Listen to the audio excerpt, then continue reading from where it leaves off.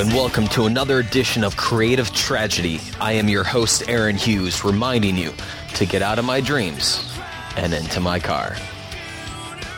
And on this episode, we're going to be talking about big box retailers. A lot of people are buying new TVs, and one of the things people want to know is how to get the best bang for their buck. So they want to know how to get the most money off of a TV when they do buy it.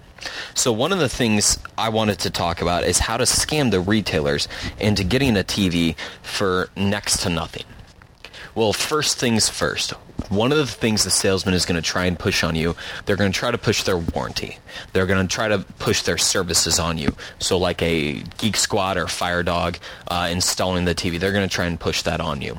The other thing they're going to try to push on you are monster cables and the next generation of DVD players. First things first.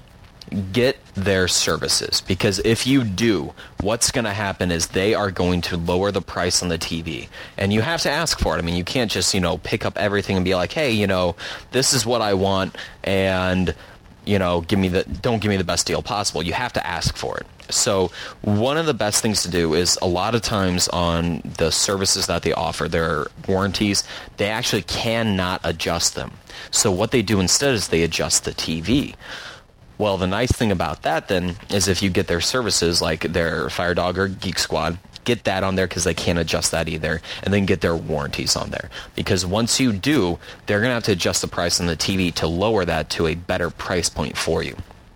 Now, they're going to push monster cables on you, and when they do not buy them. Whatever you do not buy them. Just tell them you have other HDMI cables at home, or you bought some a long time ago, or just make up some excuse of why you're not going to buy their HDMI cables. Number one, they're marked up like 80%, and that's where they make their most money on there. You can buy HDMI cables on Amazon.com for as little as $5, and if you need really long cables, maybe $10. So that's the best place to buy it. So get their services. If they ask you to buy DVD players like a Blu-ray or HD DVD, tell them no. There's no need for it. The best thing you can do is actually go online again, buy an up-converting DVD player, because if you do that, not only are you going to get great picture quality, but then you don't have to deal with a format war going on. So that's my suggestion for that. Now, what you're going to want to do when you get the services, the best thing to do is literally go very, very early in the morning to buy it. So whenever a place opens 10 or 11 o'clock, buy it then. Then come back later that night and return their service. If you want to return their warranty, because some people do like to get them, go ahead and get the warranty if you really want it. If not, return that as well. But definitely return whatever service they offer, because a lot of times they'll try and sneak that in there. So they'll say, yeah, we'll come and we'll hook all this stuff up, but really all they're going to be hooking up is like a DVD player to your TV. And let's face it, if you're listening to this podcast, you should know how to do that. So go ahead and return whatever service that they offered to hook up for you later that night, because that way, more than likely, whatever manager you dealt with to get the lower price should not be there at that point in time. Now, if he is, and he says, well, we're going to raise the price of the TV, then don't worry about it. Come back at a later time when he is not there. That's the best thing to do. Because if you do that, then you don't have to worry about, him saying that he's going to raise the price of the TV anymore. So that's the suggestion for that. Now, as for the warranties, one of the things I did want to say about that, because some people are a little confused about them, they can be good only if you know how to work the system. And here's how. A lot of times they'll offer free in-home service. You need to find out if they charge to come out to your place. Like, let's say that there's nothing wrong with the TV when they come out. Sometimes they'll charge you money for their mileage there, for, however much work they did, which is total BS. I mean, let's face it, because you paid for this, crappy service. So one of the things that I did on my TV when I told them I had problems is I told them that the black levels and the color saturation were off. Now, they can't prove that, because when I bought the TV to the time that I had service calls on there, they can't prove any of that stuff. I just say that the black has faded away. It's not what it should be. Can you come out and maybe take a look at it, maybe adjust it, blah, blah, blah. That's the best thing to do. Now, one of the other things that they do is sometimes they'll say after so many times they come out there, they'll just replace the TV. Now, you'll get the warranty itself will be already done and paid for. So if you bought, like, let's say a $2,000 TV and the warranty was like $300 on it, one of the things that'll happen is you'll lose the $300. Good and bad can come from that. If the TV they make is no longer in distribution, the best part is they'll actually give you the money back for the product. So you can actually sit there and take the $2,000 you spent on your TV and buy a different TV. Now let's face it, 2-3 years down the road, that TV that you already bought was going to be obsolete. $2,000 can not only get you either a bigger TV, but a same TV, same size with way better stuff in there. Or you could buy a better TV. So if you bought a Vizio to start out with, maybe you could buy a Samsung the next time around. So that's one of the good things about the warranties. However, though, however much you paid for the warranty, that money is null and void and you no longer have it. Something I've noticed that people do, though, is that they'll pay the extra money and think of it as leasing. So, like, let's say you pay the $2,000, you're going to pay an extra $200 to lease the TV.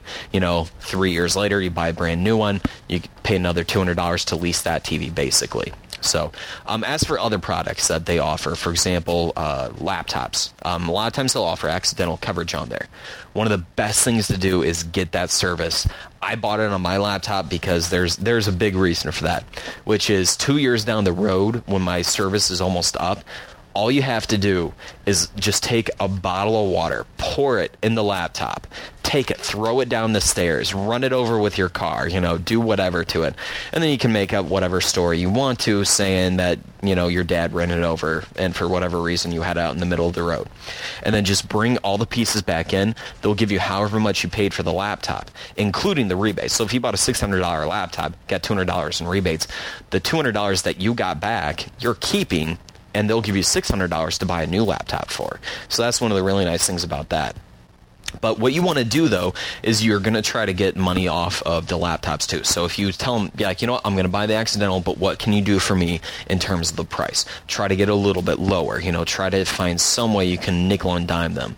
So that's going to be my suggestion for that. Now, they do offer on some other products, too. For example, I bought an iPod, and one of the things I told them when I traded my iPod in was the lithium-ion battery no longer holds its charge. So because of that, I'm getting a brand new iPod. Now, I'm thinking about doing the 32 gigabit iPod Touch just because of how cool it is. But, I'm going to be able to, I have so much money to play with right now because I got that service on there. So highly recommend to do it for that.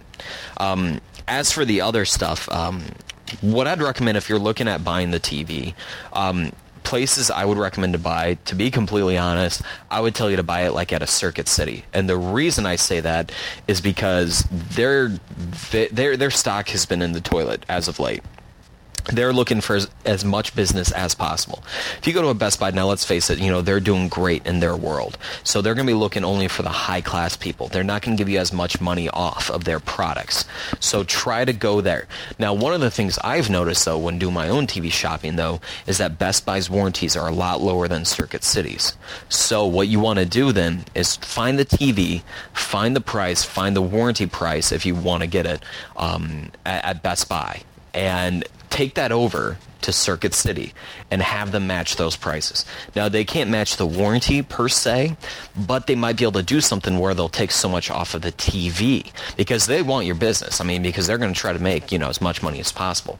So if you decide you want to return the warranty, they're going to take the money not off the warranty but off the TV itself. So you can return the warranty and then return the service, which is awesome.